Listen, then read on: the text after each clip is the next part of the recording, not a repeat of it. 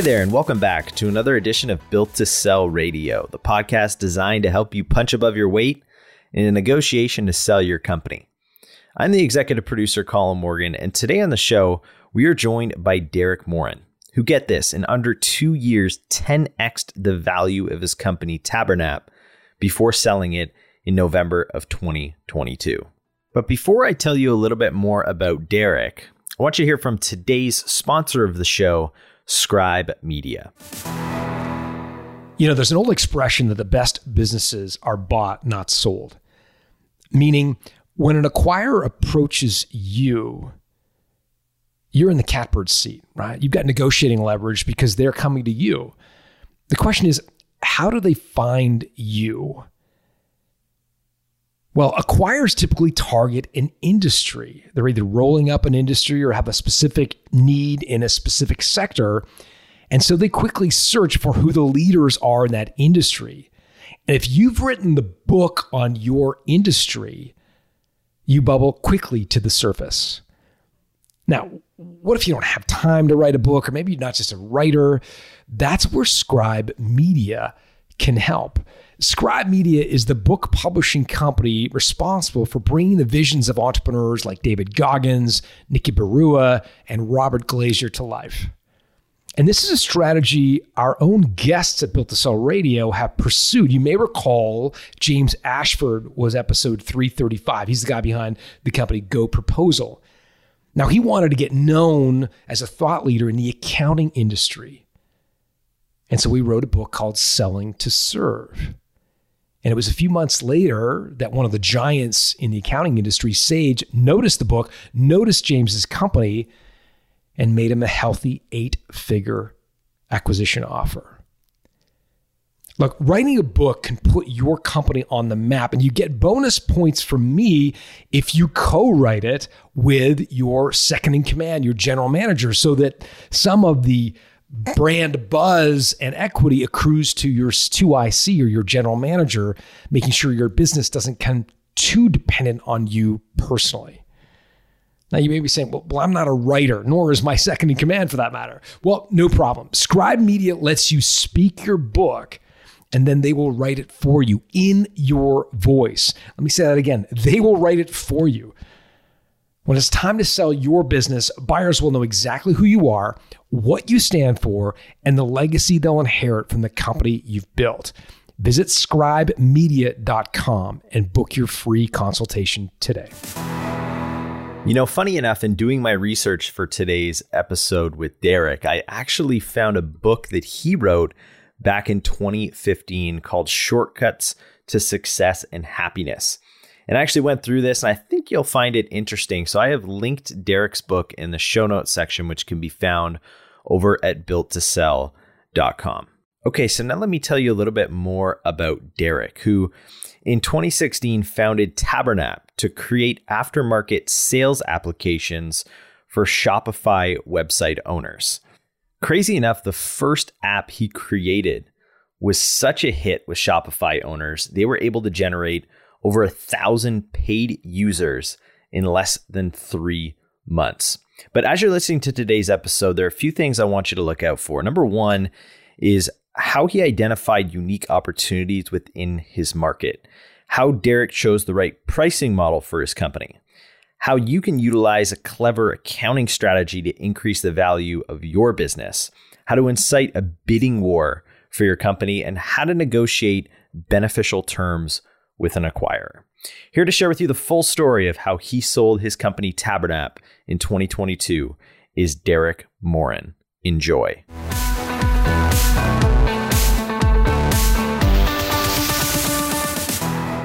Derek Morin, welcome to Built to Sell Radio. Hey, thank you, John. Thank you for having me. Take me back to 2012 when you were designing websites for customers. What was that experience like? What were you doing? Well, I started in 2012, something really small. I was in a coffee shop, I was listening to conversation around. There was a mortgage broker on the phone asking I need to send a newsletter. And I was like, oh man, I could do that. I know MailChimp. It's pretty easy. I could, build the list, build the design and send it. And then we sat down. I mean, I sat down with her And I left the coffee shop with actually a business that I didn't know I have before I entered the coffee shop. So this is how it started. Oh, fine. And then I started to build like website with WordPress and everything, and gaining some clients there and there, which is kind of a similar story that you have in your book, Build to Sell. I didn't know exactly what business I was in. I was just chasing down clients, trying to make money. I was still young at that point. I had 24 years old, just out of university. But yeah, this is how it started.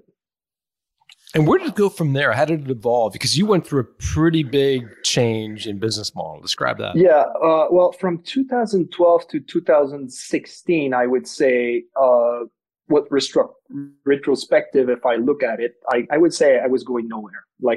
We were making some money, trying to invest in some projects, but, there was nothing solid, no vision. In 2016, I got into a small incubator it's not that small, called Founder Institute. It's worldwide, actually. But I got there with an idea that when we accepted this incubator, I tried and it failed. But the learning that I got from this experience, it taught me to really build a product and not to sell services, and to try to productize a service with, like you describe in your book, Build to Sell, with a step-by-step way to reproduce it without yourself. So what was it about a service business they were trying to have you avoid at this incubator?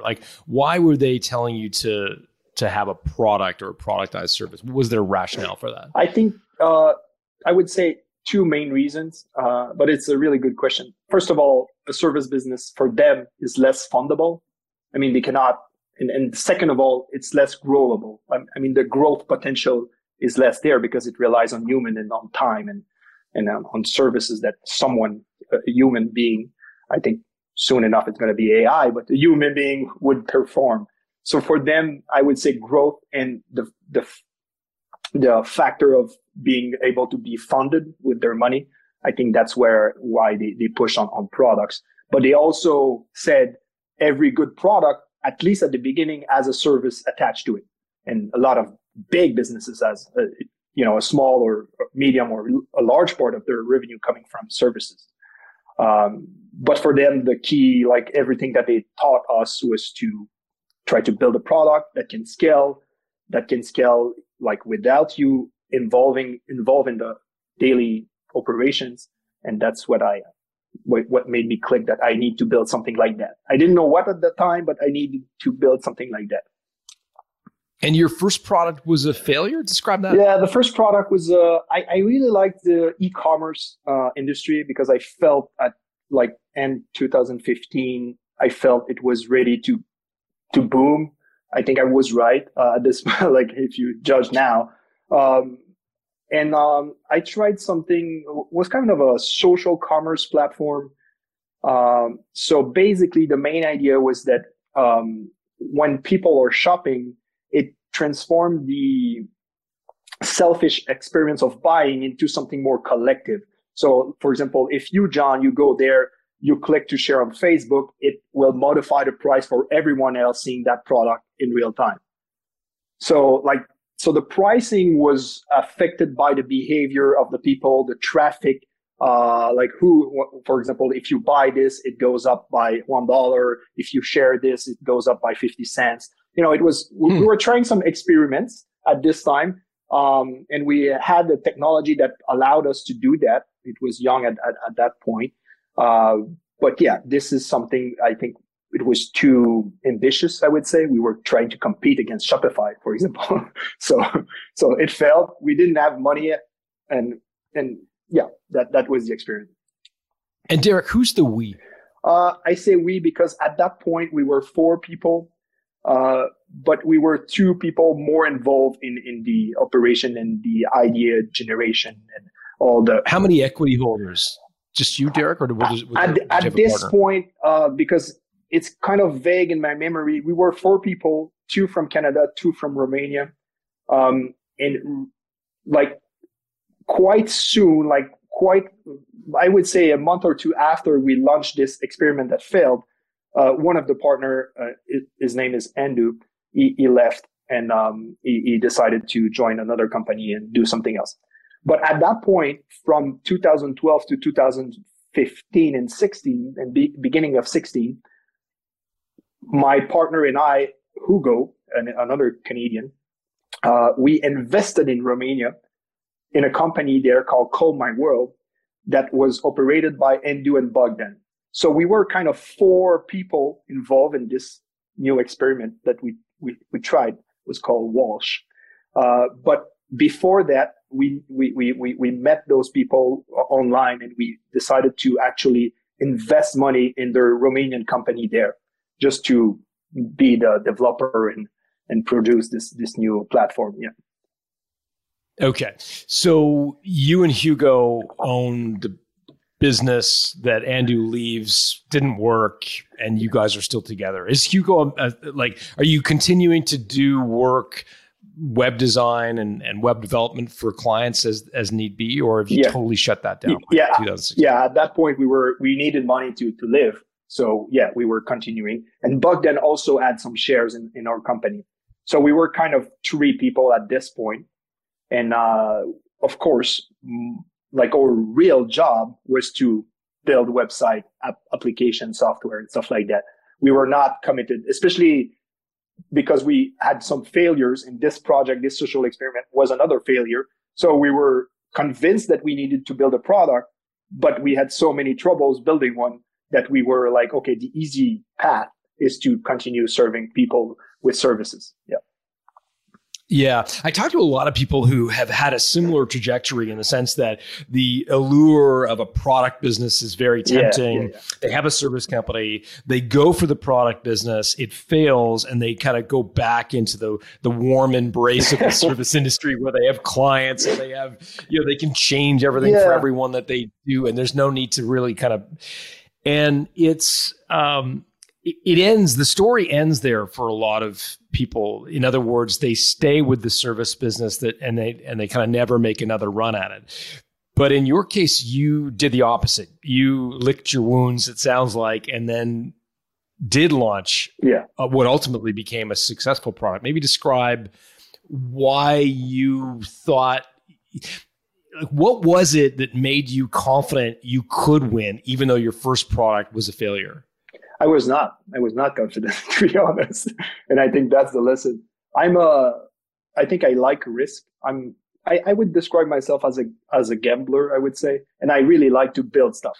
And especially Bogdan and I, we were builders and we just like projects. And I think that's one of the reasons why the service business was going bad as well, because we like so much building stuff that we kind of neglected the service business. But on the other end, we were kind of addicted to the revenue stream that provides the services. So I think you described it well. We're kind of stuck in this business, but like our hearts were into building a product or building stuff. So that's pretty much it. So what happens next?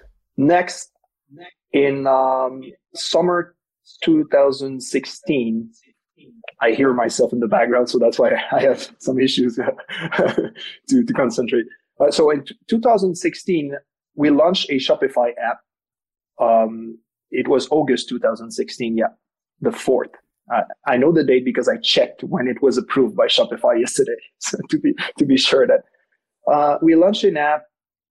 And I would like to explain how we came up with this idea, because I think the audience will appreciate that. So what we did, Bogdan and I mainly, Hugo was still operating the services and managing the clients. So he had the boring job. So Bogdan and I, we sat down. He was in Montreal with me. And we checked what are the, next big industries, or the industry that are quite big now, but they will still grow. And more specifically, we check what are the platforms that we could just build like a plugin or an extension or a widget. And because one of our weakness was marketing and sales.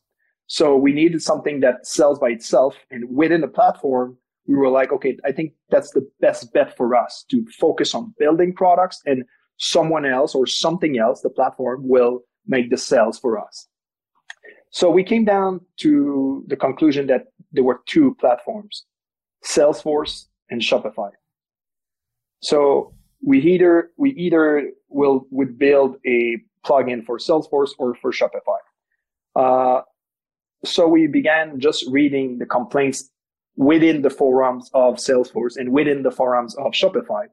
We checked who are the merchants in case of Shopify, because I remember more Shopify because this is what we ended up building. So we checked the merchants, the developers, what were the complaints. We kind of just did a spreadsheet. We were counting the number of times each topic was repeating. And then we went into it and we went, okay, so we have like the quantitative analysis. Let's go with the qualitative analysis and how painful each of this is. And the discounting, everything around promotions within Shopify was, according to us, what was the most painful for the merchants and even for the developers as well. So this is interesting. So you went onto forums, like Reddit forums and those kinds of forums. What sorts of forums were you looking at? Well, specifically for Shopify, there's something called community forums, like Shopify.community, or I don't remember the URL. Okay. But if you Google like community forum Shopify, it's the first result, and you'll see like this is something that they've built. It's open to the public, and they actually manage most of their tickets or a lot of tickets publicly, open to everyone, so everyone can benefit from the answer from the question of other people. Yeah. So you're scrolling through all of this verbatim commentary and you're categorizing them. And one category that seems to be prevalent and popping up regularly is how to handle promotions and discounts.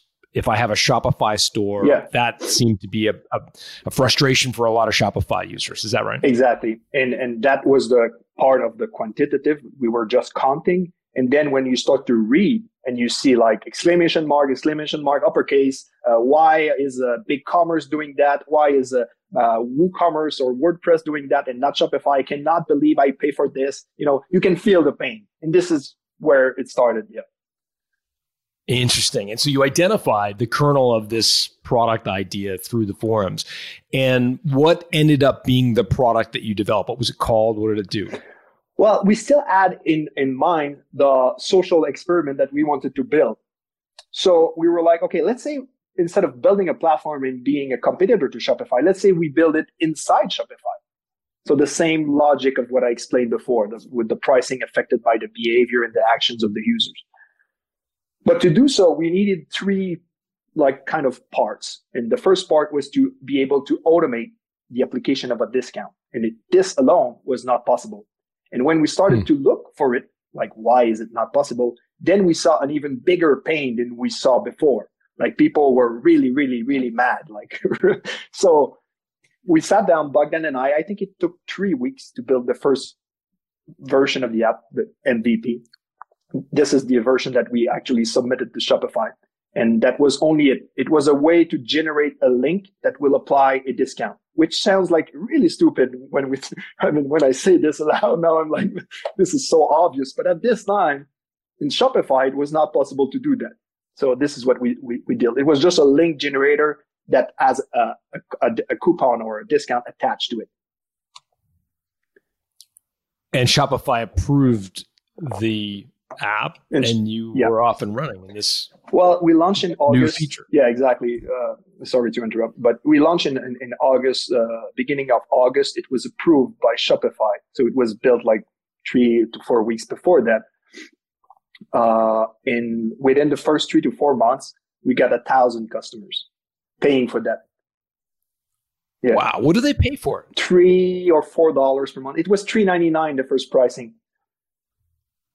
But at this time, honestly, John, we were pricing based on like, it's so obvious and so simple, it should not be worth a lot. We were not pricing based on the pain or the willingness to pay for something, which was a mistake that we realized later. But at this time was like, it's so simple and it only took us 3 weeks to build. Well, people will not be willing to pay for that, which was a mistake. But why do you say it was a mistake? What did you come to learn about pricing? Well, we came to learn that we can increase it a lot based on what is the value perceived by the customer, or the time that they save, or the actions that they can make with it, and not based on how much does it cost for a server, how much does it cost for employees and stuff like that. So it was more like a value-based pricing rather than a cost-based pricing. So how much did you increase the price to? Like, what does it sell for today? Today, I saw someone done during Black Friday who paid like $12,000 for a month. Sorry, $12,000 per month. Well, for this specific, for Black Friday, we like almost a year ago, in April last year. I'm not sure when this recording will be launched, but so in April 2021, we decided to switch from a monthly fee to a fee, a percentage of the sales that come from our app. So if you're making a sale that use our app to create the promotion, then you're paying like within 0.6 to 0.9%, depending on the plan. Moved to the credit card model. Where exactly. Kind of we called it a success fee, but it's more like a conversion fee if the promotion sells, but it's free if you don't make any sale with the app. So so you saw somebody selling a product for $12,000. Not a product, but we saw commissions, like the success fee that we made. It was a bit more than $12,000. Wow! So we went from $4 per month to $12,000. So that's a big. Well, that's the edge case, I would say. Yeah. But it was. I mean, we would have never dreamed of someone paying more than like $100 per month. Like even 100 was like 25 times more than 4, right? So yeah, exactly. I mean, would $100 a month be pretty typical of what you would get from a customer today using this new model? Well, before we reached this model, we tried everything. I don't think that would be a good strategy in a big corporation. Like, let's say, for example, when Netflix raised by $1, everyone screamed, "Oh, it's too much!" We were trying different models. We tried we tried a model based on the monthly, but also based on the Shopify plan that the people are having. So, for example, if you are on a Shopify Plus, let's say you pay $2,000 per month to be on Shopify Plus, you most likely have more sales and more traffic. So it costs us more to serve you. And for those people, we were charging, I mean, it went from $39, $49 up to $99 before we changed the pricing model. Yeah. So it was $99 for the top stores when we decided to change the pricing model. And what went into the decision to change to a transaction fee or a success fee? We built analytics at the end of 2021. And we were actually, the years before that, we were always staying all weekend long during Black Friday and Cyber Monday weekend. So it's Thanksgiving in US. And we were seeing the number of times our script were called, and the number of discounts and promotions and everything. And at some point I told, or Bogdan told me, because at this time we were only Bogdan and I, we can come back to it later, but Bogdan told me, man, if we were just charging like $1 or 0.5% or something ridiculous, we would make within a weekend like a quarter of all the year. So it's hard to sleep after that, knowing that you can do that and not doing that. So that's why we decided to change. And the analytics after that we built proved that. So it proved that we will make less money on the people that will not pay, because a lot of people were installing the app, keeping it, either making 1 or 2 or 3 sales or not, or just, they set up the promotion. They're afraid that if they uninstall the app, all their settings are lost. So they keep the app. Or sometimes they actually forget the app exists. Let's say it would cost like $4. I memean, I think that's the business model of all the subscription business that we have, like Spotify or Netflix or whatever. So, but when we saw the analytics, we were like, okay, maybe we will charge less people in terms of number of people, but the people that we charge and the people that benefit from the benefits of the app will pay more. And well, we actually tested up to how much they're willing to pay. And it was hard to know, but I think it was based on the number of complaints we get. like when you decrease that. That seems like a giant bet, the company decision. Yeah. In the sense that you have this install base of people paying you on a regular basis for the application on a monthly basis, like a SaaS model. And then to move to a transaction model, that feels like a giant. You're right. But I didn't mention, and I should mention, all the people that were installed before we made the move stayed on the monthly.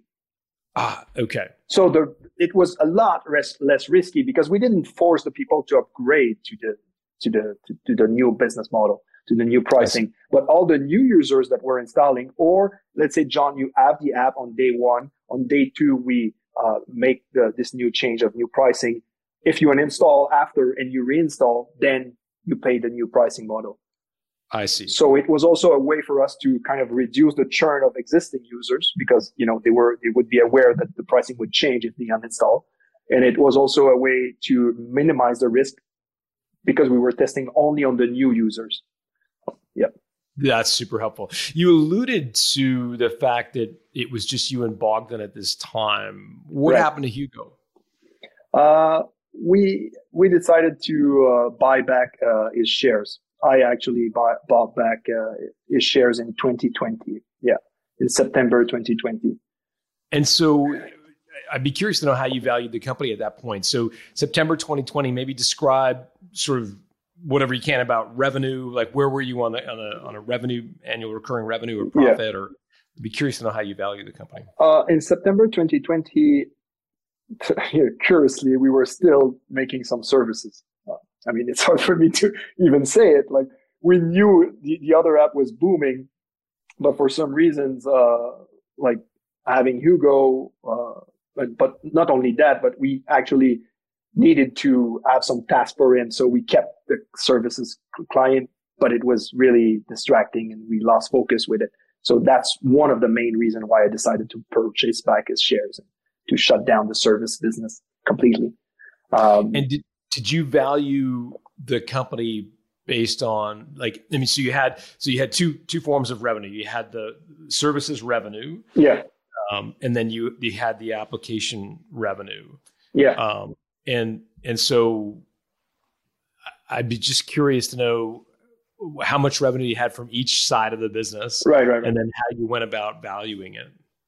At this point, we had more revenues with the product, with the Shopify apps. But at this point, we were breaking even, like profit-wise. On the product or the service? On everything, because I'm not sure what we were doing with the money, but Hugo was in charge of bookkeeping and all, money-wise and client-wise and everything. And I actually didn't know exactly where the money was going. And that's the other reason why I wanted to actually be accountable and, take responsibility for it. But to answer, ballpark, how much revenue were you generating if you combine the two? We were around 700,000 Canadian, so would be like 550 US or something like that. 500, yeah. Okay, so you're around 700,000 Canadian, which is a mixture of product and service. Yeah, but I think we were down like 12,000, like net. No, on the net profit was a net loss of 12,000 or something like that. And, And Derek, are you paying yourselves out of the business? Yeah. It was including our salary. Hugo's salary. Yeah, and I think we paid ourselves pretty good. I think it was at that time something within like 60,000 or something like that. Okay. So you're paying yourself, you break even, and then how did you figure out how much to buy Hugo out for? Like, how did you value the company for the purposes of the buyout? Well, it was also mainly a discussion between him and I. We're still friends and we're still in good relationship. He asked for an amount. I said I'll give you this, and then we had a discussion. But basically, I knew the growth potential, and I knew I would be a lot more motivated now that I own more shares, and also now that Bogdan owns more shares, because afterwards I sold a bit of shares to him.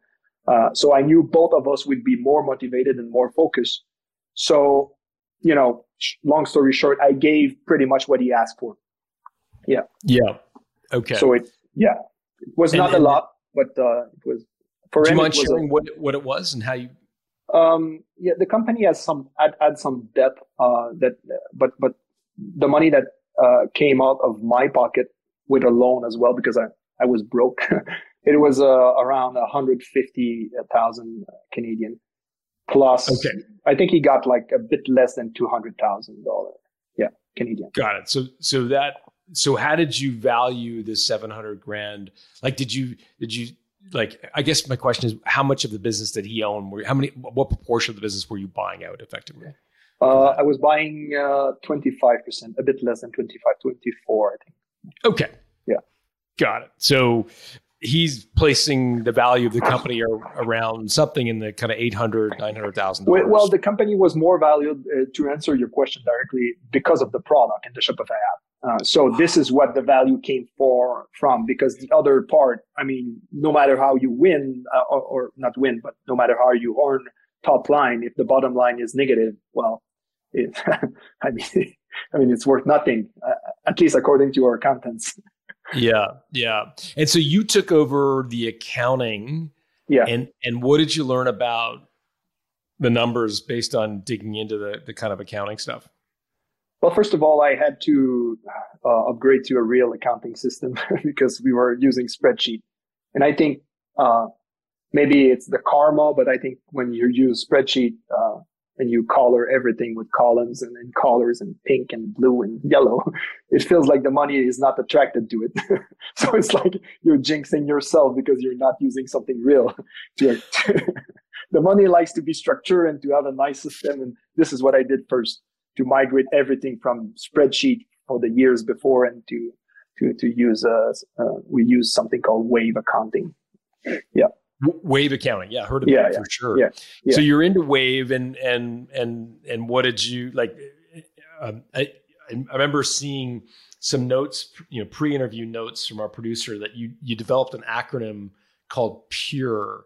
Yeah. Maybe describe what that acronym was and how you used it. Yeah, sure. So basically, when you export the profit and loss every month, I was doing this. So it's kind of rows and columns. I mean, you can see like all the revenues, all the expenses.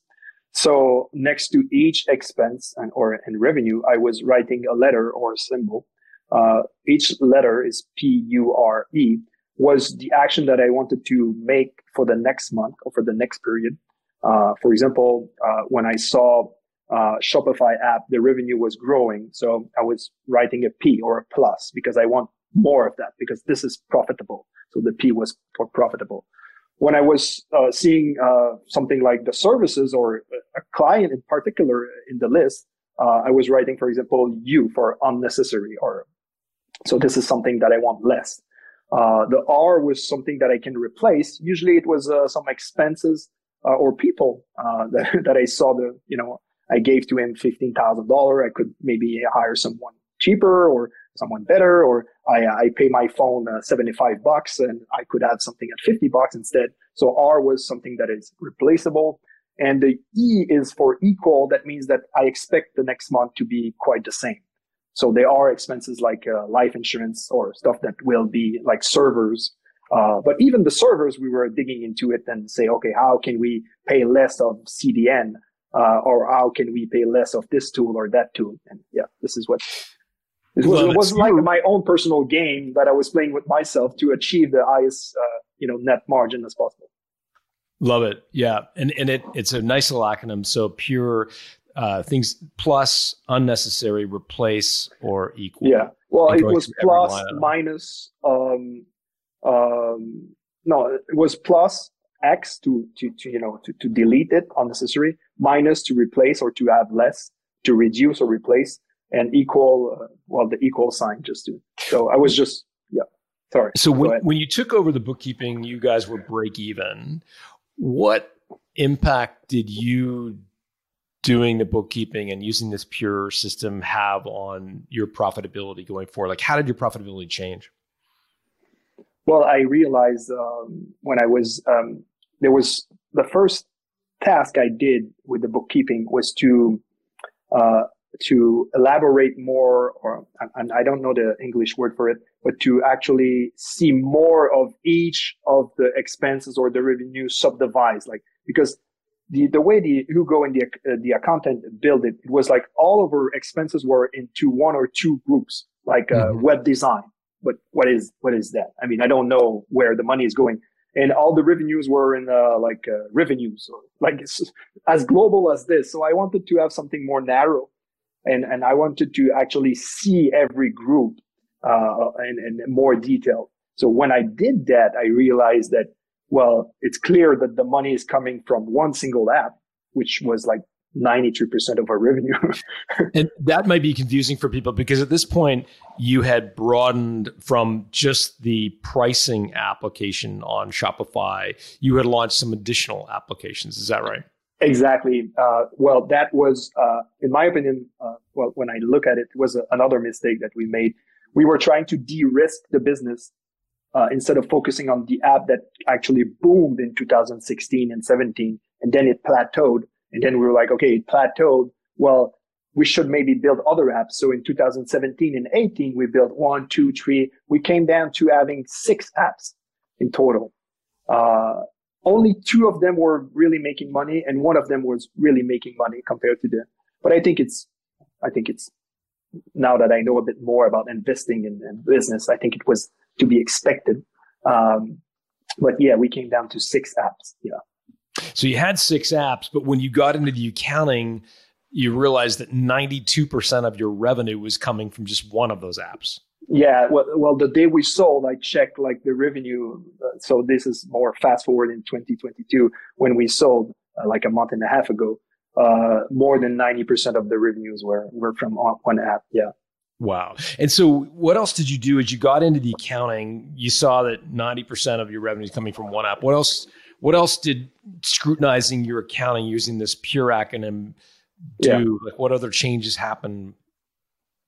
Well, it was now easier and clearer. Like the big picture was clearer for me that, for example, this application relies on this person, but this application is not making more. So I could let go this person, and was like just looking at it. And every day I was trying to do one simple task, one action that would help my pure business.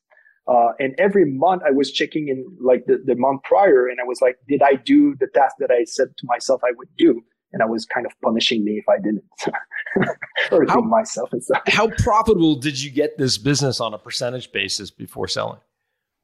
According to Wave Accounting, it was 82% net profit margin, including our salary. Wow.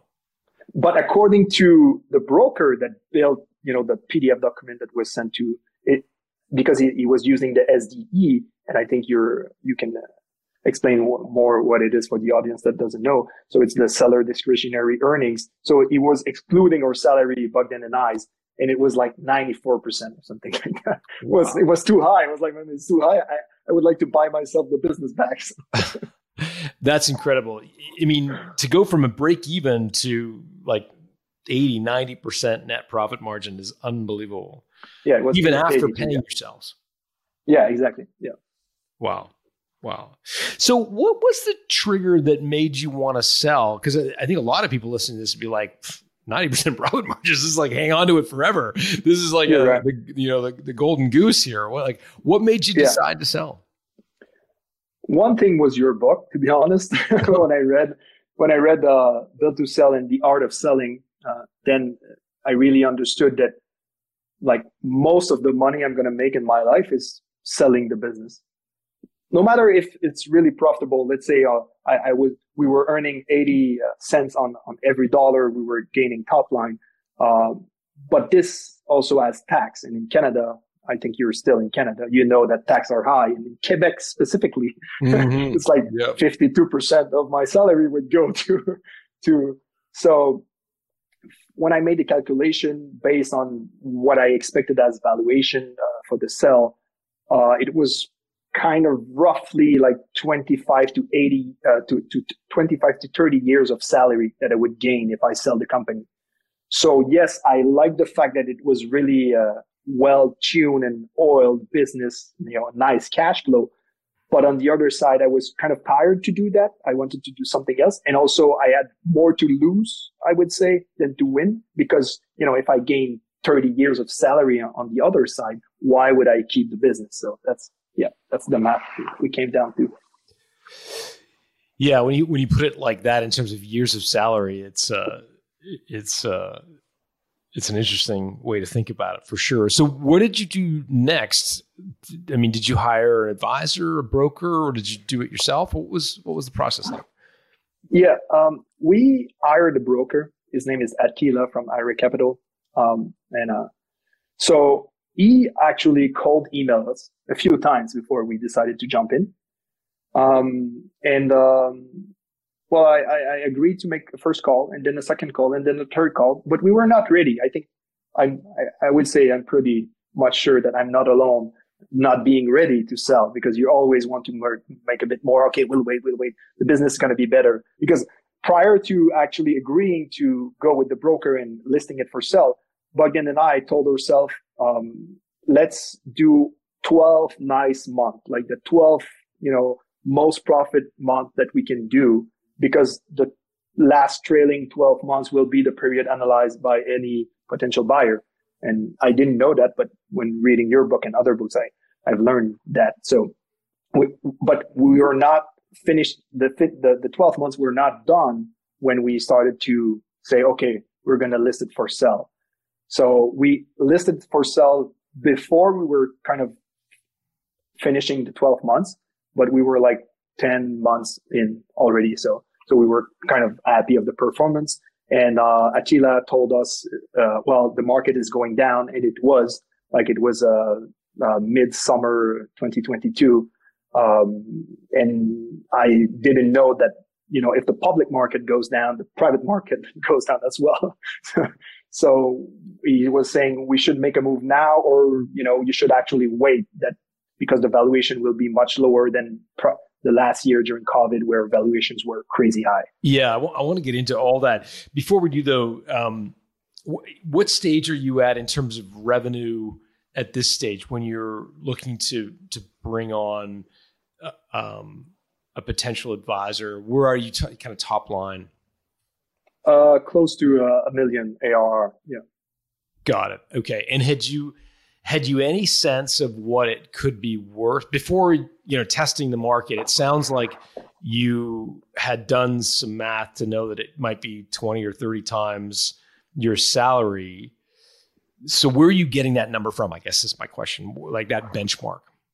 Okay. Yeah, I was checking the valuation. I was checking also some rules that private equity firms have. Like, for example, they will not buy for more than 4 times your revenue, your annual recurring revenue. I was also checking other types of business, like that they sell for 3, 4, 5, 6 times the profits.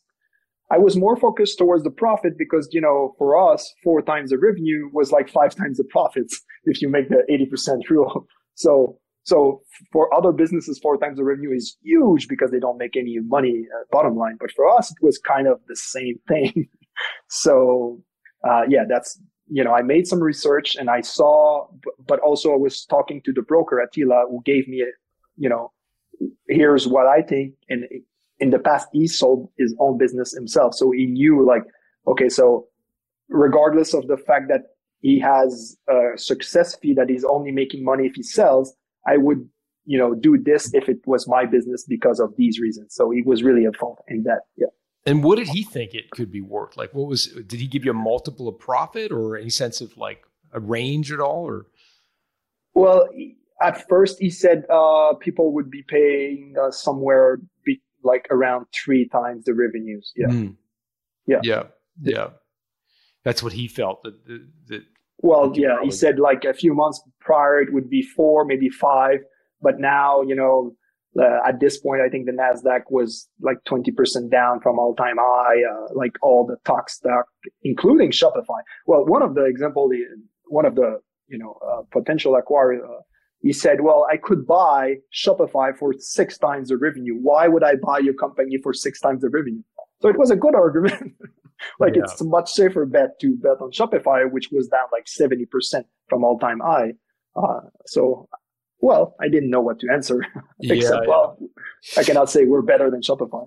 Yeah, I think a lot of listeners are dealing with this right now. Here, we're recording this in the early part of 2023, where almost every industry, technology has taken the biggest hit, obviously, but virtually every industry is down to some extent. And I think a lot of people are saying, well, maybe I'll just ride this out for a year or two, wait till the market comes back and then sell. You made a different decision, though, because you decided to continue on. Maybe walk me through your decision-making process that even though the NASDAQ was down 20%, you still decided to sell.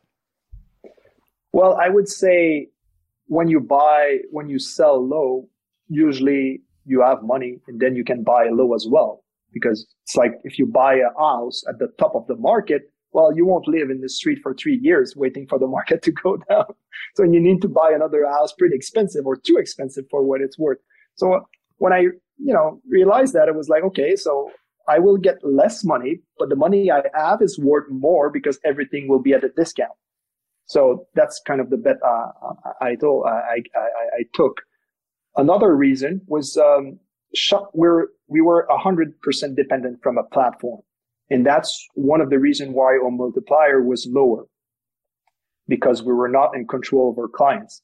They are clients from Shopify, not from us directly. Shopify charged them, so we're not the first point of contact towards the money. We're not the people that actually charged them. So Shopify charged them.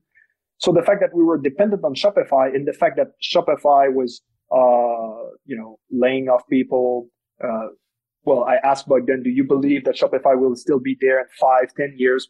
I'm not sure. It goes so fast in this world. Also, the fact that they are often making, breaking change in the API and all the tools that we're using. So they are changing stuff. So we always need to build other stuff. And at this point, we were only 2 people full-time, Bogdan and I, and another developer part-time. So we didn't have the team, if there was a huge change, to actually be able to rebuild or to refactor the app. So that, there was a mix of stuff, I would say. Also the family, I have 2 young kids, and, I think it was safe to get my eggs out of the basket. And Yeah, makes good sense. Yeah, you're referring to something called platform risk that we talk about on the show quite a bit, right? Where, the rising tide lifts all boats. It's wonderful when Shopify's on a trajectory to the moon. Right. You get to kind of ride on their coattails. Equally, though, the more dependent you become on Shopify, the more effectively dependent you are on the winners of that platform. So you were 100% Shopify at this point. That was where all of your revenue was coming from. People adding your application in their store. When we started, I met a guy, Reza, his name, from Shoelace, which is a big app in Shopify. He told me, well, you can try to build one app across multiple platforms, so to scale horizontally, or you can try to focus on one platform. And he actually told me you should focus only on Shopify, because even if we're present on other platforms, I think at this point, 80 or 90% of his revenue was from Shopify. So, the fact that you need a lot more developers if you build on other platforms, it was money that we didn't have at this time. So that's why we decided to focus. We knew we were depending on a platform, but I didn't know the real impact of it, especially when you're trying to sell it. Yeah. So let's say I would go, for example, hypothetically, you can sell for 4 times revenue there, but if you're a real SaaS, 100% autonomous, you can sell for 10 times revenue. So that's, that's a big difference. Yeah. Okay. So your advisor is saying, look, NASDAQ's down, Shopify stock is down. You may have got, you're dependent on Shopify. So look, I think 3 times is probably a pretty good outcome. And so your reaction to that was, okay, great. I can go shopping for cheap stocks with the money. Let's make a deal. Yeah. Well, to be honest, I was disappointed by that, because we made so much effort. I was playing a game with my pure business type of game, but at the end of the day, it was not just a game that I was playing. I was expecting, because I made good effort to bring the profits as high as possible, to be paid based on that. So when I learned that, well, it doesn't really matter your profit, we're paying based on revenue, I was like, ugh. And they're really checking. I think it's really important for the audience to especially in this industry, they're really checking the growth rate and the story that you're selling. So they were checking the revenue, the growth rate, of course, the churn, but also the story that you're selling. Like, how can we, the new acquirer, bring this to the next level? And this is all, it's part of all the stuff that I learned when selling. And what was the story you were telling? So let's back up. So you decided to engage and hire this M&A professional to take you to market. Yeah. What was the story they painted about your business? What was the narrative they chose to sort of tell the marketplace about you guys? Yeah, well, we still had a nice growth, especially the main app, because we decided when I purchased back Hugo, we decided to focus like for a year and a half, almost 2 years, only on one app. Not that we ditched the other apps. We actually sold to one of them and deleted another one. But we still maintained them. But we really focused all the new development on one app. So how much was it growing at the time of the acquisition on a percentage basis? Ballpark. It was over 25%. Okay. Yeah. So you got this app. So part of the narrative is there's an app. It's growing 25% year over year. What else was there? But the profit was a lot more growing, than the revenue. But the revenue was around like 15 to 20%, okay, maybe a bit more. But the number of users, because we had switched the business model, was not growing. So, when you're selling something, the acquirers or potential acquirers will always point, the weaknesses to try to bring it down, the valuation. So they were saying, okay, let's say I cannot share exactly the number of users and the revenue because I'm legally binded. But let's say you have 2,000 paid customers last year, and now you have like 2,000 customers again paid. So you have no growth. So they were focusing on stuff like that just to try. But the advisor played a big role, and because he has experience in knowing, what to counter or what to reply. How did he counter that? Well, he focused a lot on the new business model, the fact that we need less paid customer to make a lot more money. So that was a big part of the PDF that he built. It was like 60 pages, really, really nicely done. So that, I think, was the main counter argument. The fact that also the e-commerce industry was slowing down a bit after COVID. That was really, really high. 2022 was, so he blamed it on, the sector itself. But he also said, well, they're having quite the same amount of users. I think we had a bit more, but they're making a lot more money, and they proved that it can be run with 2 people, which was, at this point we didn't know, but that's another topic. We didn't know if we needed to staff up a bit, to transfer the knowledge and the people and everything. But at that point, we wanted to prove that it could almost run like with, well, not almost. It could run with 2 people and even with 1 people if this person is pretty good. Yeah. Excellent. And so what was the reaction of the marketplace?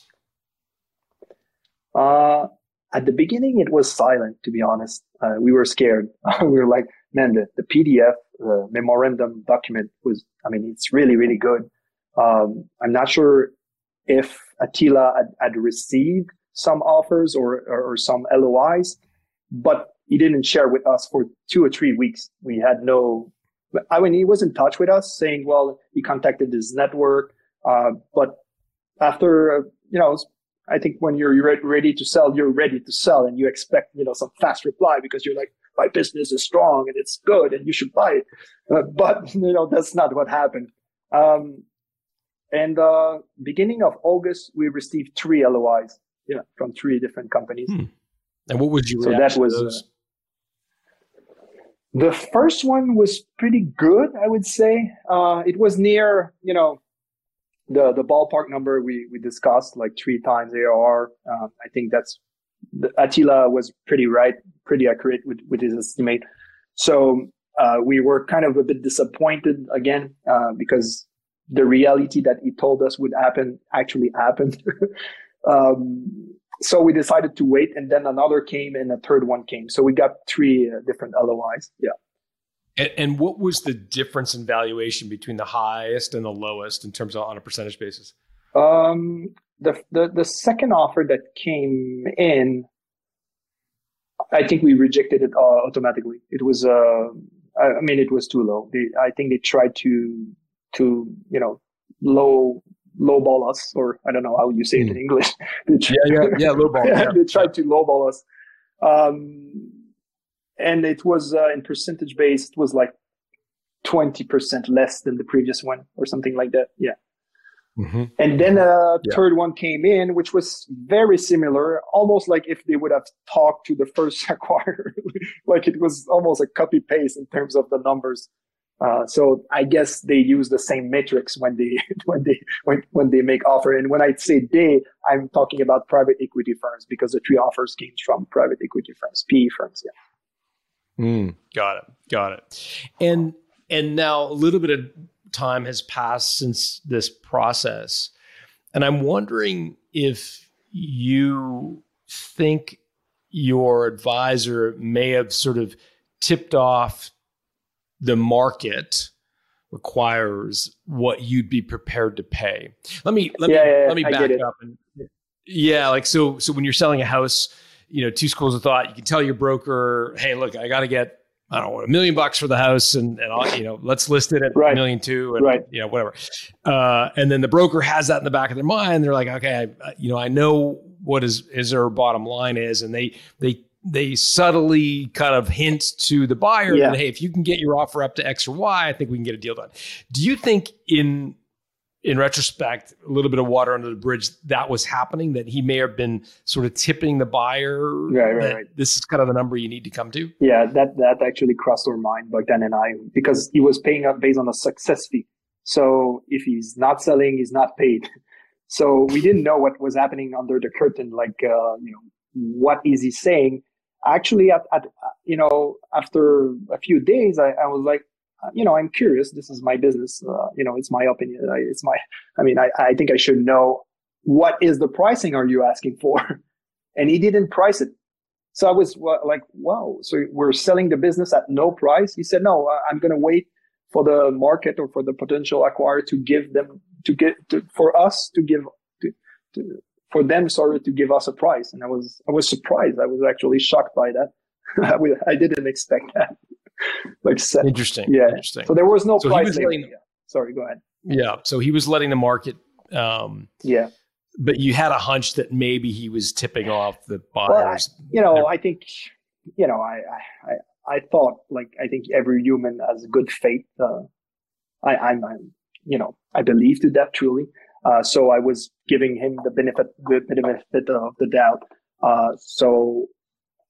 So yeah, we were kind of disappointed by the offer, but on the other hand, we had three offers. So I asked him, can you try to, pump up a bit the pricing and, make kind of a bidding war?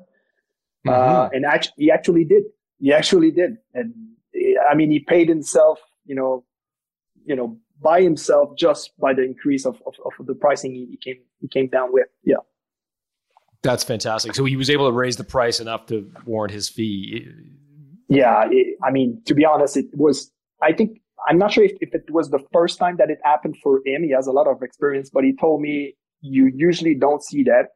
So what happened is that we didn't get the pricing based on the profit margin we had, but we sold because it was a really profitable business. So let me recap, because I'm not sure I'm clear. So the pricing, the offer we got was based on the revenue and the growth and the story and everything. But we would not have sold with this giving market and condition if it was not as profitable as it was. Because, the investors of the private equity firms and everything, they saw that they would recoup their money faster than if it was less profitable, and other reasons for that. So at the end of the day, the fact that we had 80+% profit margin, it helped us to actually close the sale. So that I was really glad about it. And this is what it took to actually make the big bidding war, saying okay, let's say you pay 3 or 4 times the profit. It's actually paying, not 3 or 4 times the revenue. It's actually paying them for their profits. So can you increase and make a better offer? Because meanwhile, we got a better offer. Like the first offer that came in, which was rejected automatically with a polite reply by Attila saying, well, thank you, blah, blah, blah, blah. They came back with a 50% increase on their first offer.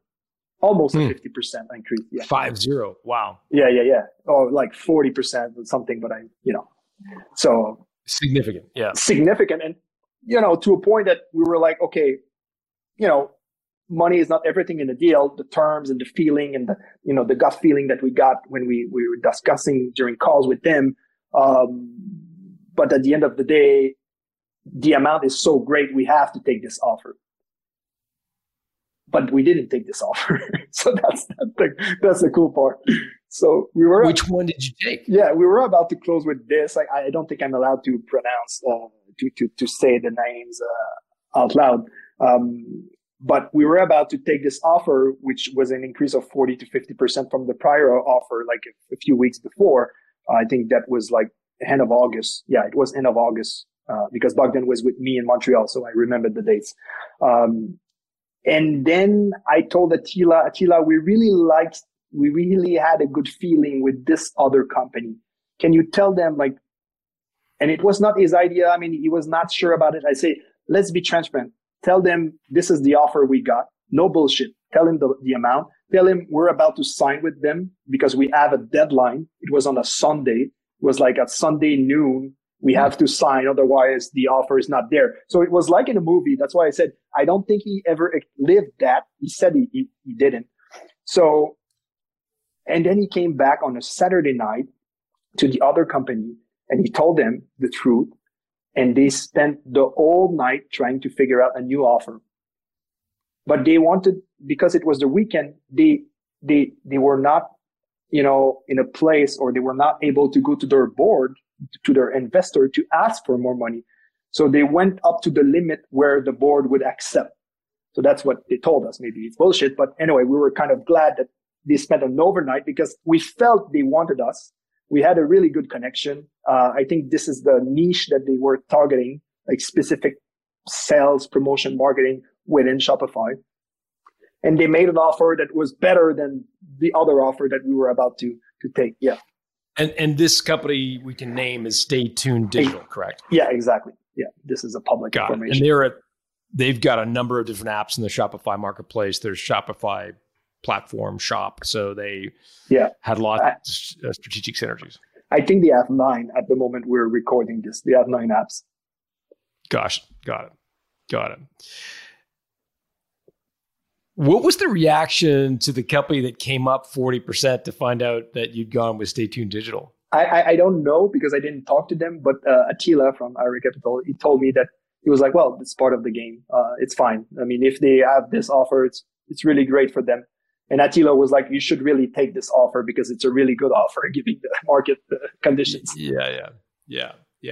And I know we have to be a bit careful about the terms, but if you look at all 3 offers, just describe maybe how they treated the terms. Like, was it 100% cash or when you think about the 3 offers in aggregate, did they have a portion cash and a portion sort of on an earn out? Like, how did they sort of treat that, the deal terms? Yeah, I would say, they were either like 2/3 upfront and 1/3 after a year or after 6 months. I mean, the terms of how long we stay with them, it was kind of a bit different, but the logic and the structure was all of the same because they want to de-risk their investment. They want you to stay there for at least 4 to 6 months for knowledge transfer and, stuff like that. So it was like either 2/3, 1/3, 3/4, 1/4. Or it was more than that upfront at closing and less after a few months. Yeah. And the variable piece, the piece that would come after 1 year, was that contingent on just staying at the company as an employee, or did you have to meet certain sales targets in order to achieve that extra third or whatever? Yeah, that's a good question. I was actually curious of what would be, the contingent of One of them was just you stay and that's pretty much it. The other twos, as one of them was more based on the growth of the company. So it was like on a scale, if you make like 20% growth, we're paying this. If we make 0, we're paying that or nothing. It was capped to a maximum amount. And then the last offer was based on, okay, you need to provide this. For example, you need to improve the number of automated tests or unit testing that you have up to like 75, 80% of the coverage of all the code. And you can stay or you can leave after this is done. Like if you, interesting. Yeah. So they were different.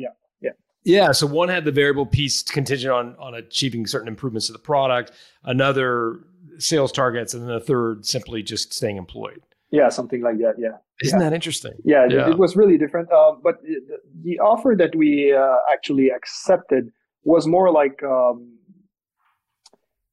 we actually told them, okay, so let's say, I think it was like 4 to 6 months that they asked us to stay. We told them we're going to stay a year. And they were like, why? Why are you staying longer? We're going to stay a year, but we want a bit more incentive, like financially speaking. And we're going to help you doing this and this and that. So they were really pleased because I think we were giving them more if you compare the risk that they were taking, the money they were spending versus the money they were giving us, more. Because for them, let's say you're a private equity firm, if you throw in a few extra $100,000, sorry, it's not the end of the world. I mean, it's actually a detail, but for us, like a broke guy from Bucharest, Romania, and a broke guy from Montreal, I mean, a few 100,000, it's life changing, right? So that's good deal. Yeah, absolutely. Yeah. Hey, are you up for a quick lightning round of questions before I let you go? Yeah, sure. Okay. What is the slimiest trick an acquirer tried to play on you in trying to acquire your business? I would say the first offer with the lowballing. Yeah. I mean, without broker, maybe we would have taken it. I don't know. Because if it's the only offer and we're really willing to sell, I mean, well, if it's worth what they say it's worth, let's take it. What was the biggest mistake you made personally in the process of selling your company? That's a good question. I think I made a lot of mistakes. Overall in the business, but in the selling the business itself, I think the biggest mistake, that's a really good question. I think it was to sell too late. Yeah.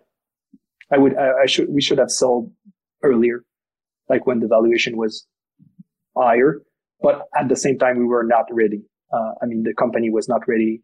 I think I made my move to buy back the shares of Yugo too late. I should have, when I got my second kid, this is when I realized, I need to have a legacy for them. I need to actually work less. My first kid, when I got the first kid in like 2017, this is when I decided to focus on the product and build and stuff.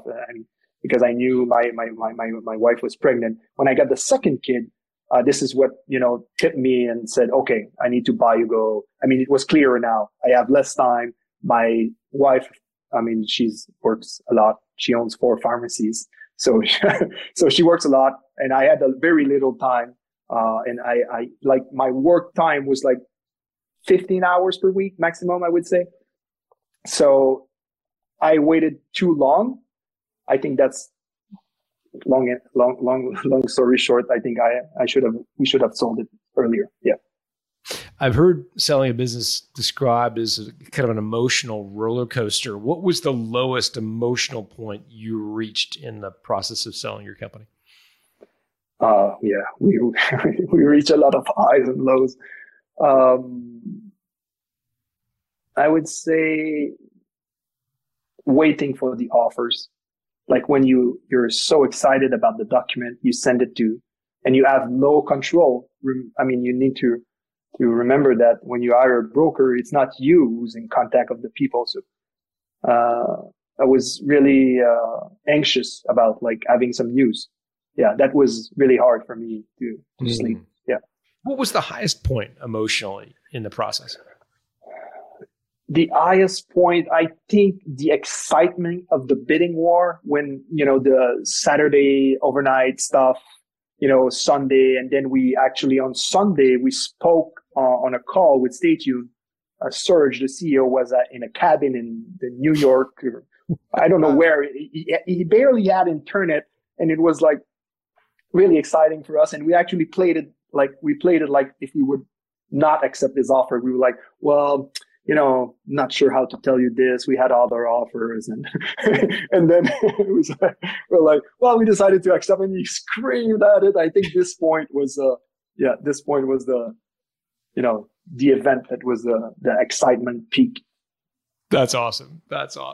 What did you read? What did you consume to get yourself educated about the process of selling your business?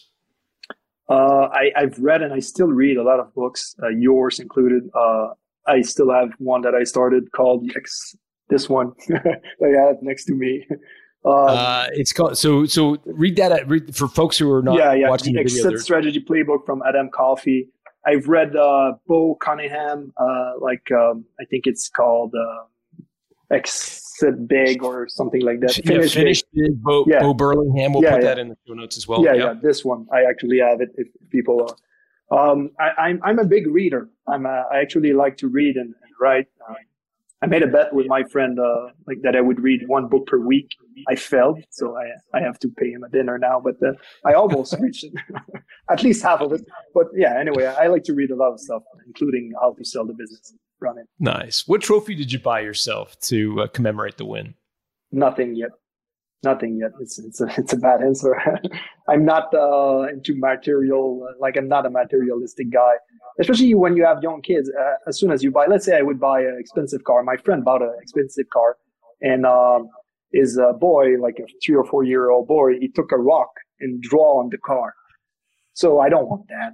Even my couch is so used by my cats. I mean, it's terrible. So I don't want I don't know. We went to Vegas with a few friends.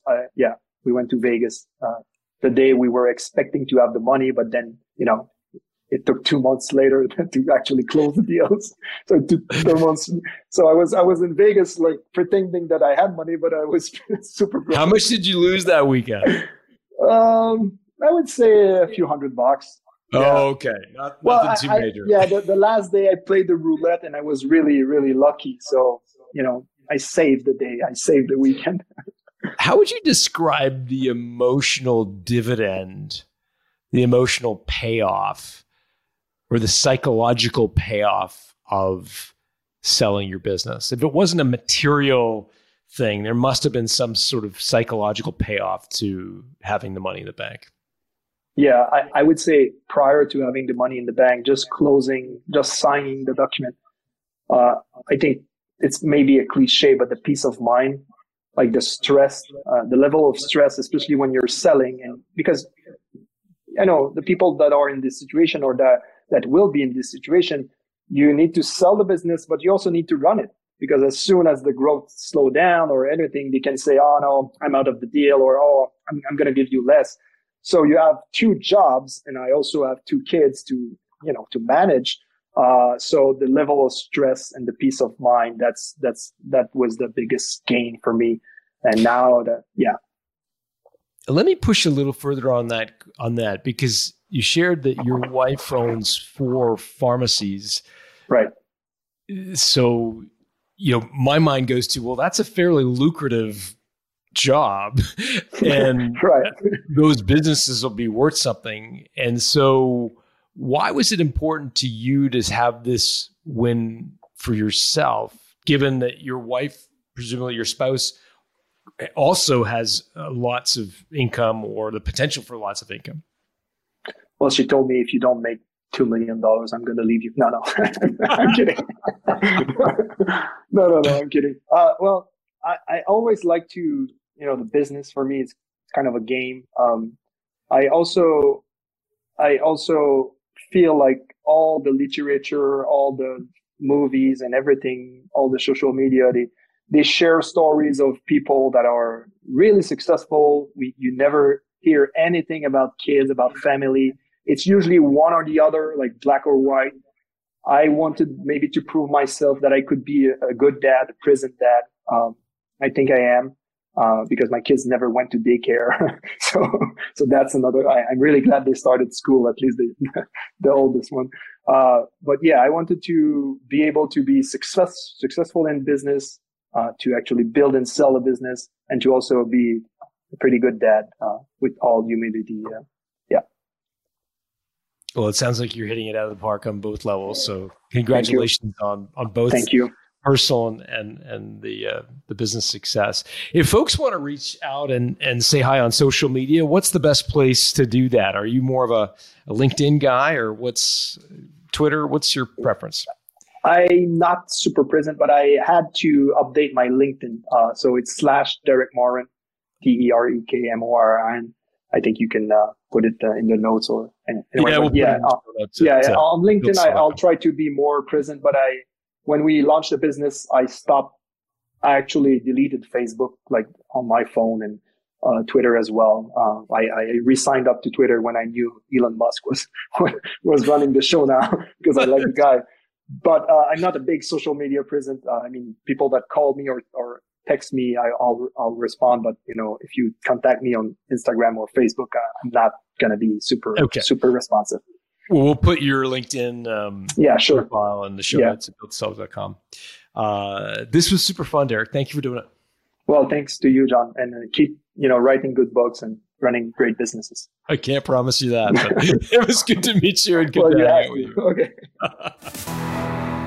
And there you have it for today's episode between Derek Morin and John. I hope you enjoyed today's podcast. If you did, be sure you hit that subscribe button. If you love today's episode and want to help support the show, then I would encourage you to head over to Apple Podcasts, where there you have the chance to leave a rating and review. It truly does help the show grow.